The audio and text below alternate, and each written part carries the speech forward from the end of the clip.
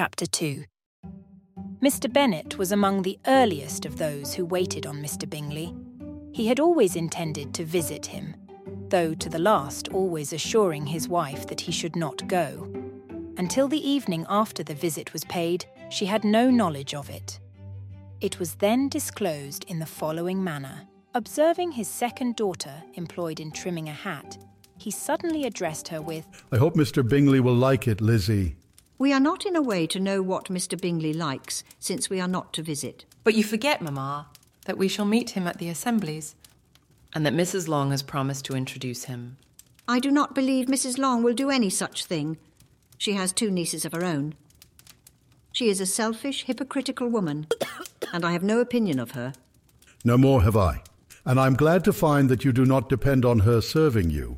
Mrs. Bennet deigned not to make any reply, but unable to contain herself, began scolding one of her daughters.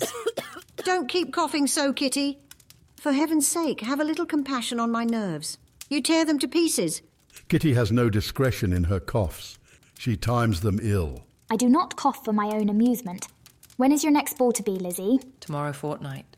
"Aye, so it is. And Mrs. Long does not come back till the day before. So it will be impossible for her to introduce him, for she will not know him herself." "Then, my dear, you may have the advantage of your friend and introduce Mr. Bingley to her." "Impossible, Mr. Bennet. Impossible. When I am not acquainted with him myself. How can you be so teasing?" "I honour your circumspection. A fortnight's acquaintance is certainly very little. One cannot know what a man really is by the end of a fortnight. But if we do not venture, somebody else will.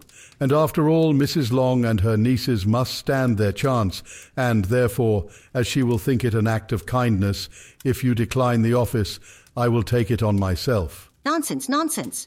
What can be the meaning of that emphatic exclamation? Do you consider the forms of introduction and the stress that is laid on them as nonsense?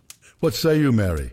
For you are a young lady of deep reflection, I know, and read great books and make extracts. Mary wished to say something very sensible, but knew not how. While Mary is adjusting her ideas, let us return to Mr. Bingley. "I'm sick of Mr. Bingley." "I'm sorry to hear that, but why did you not tell me so before? If I had known as much this morning, I certainly would not have called on him. It is very unlucky, but as I have actually paid the visit, we cannot escape the acquaintance now." The astonishment of the ladies was just what he wished, that of Mrs. Bennet perhaps surpassing the rest. Though when the first tumult of joy was over, she began to declare that it was what she had expected all the while. "How good it was in you, my dear Mr. Bennet. But I knew I should persuade you at last. I was sure you loved your girls too well to neglect such an acquaintance. Well, how pleased I am. And it is such a good joke, too, that you should have gone this morning and never said a word about it till now." "Now, Kitty, you may cough as much as you choose," said Mr. Bennet, and as he spoke, he left the room, fatigued with the raptures of his wife. "What an excellent father you have, girls. I do not know how you will ever make him amends for his kindness, or me either, for that matter.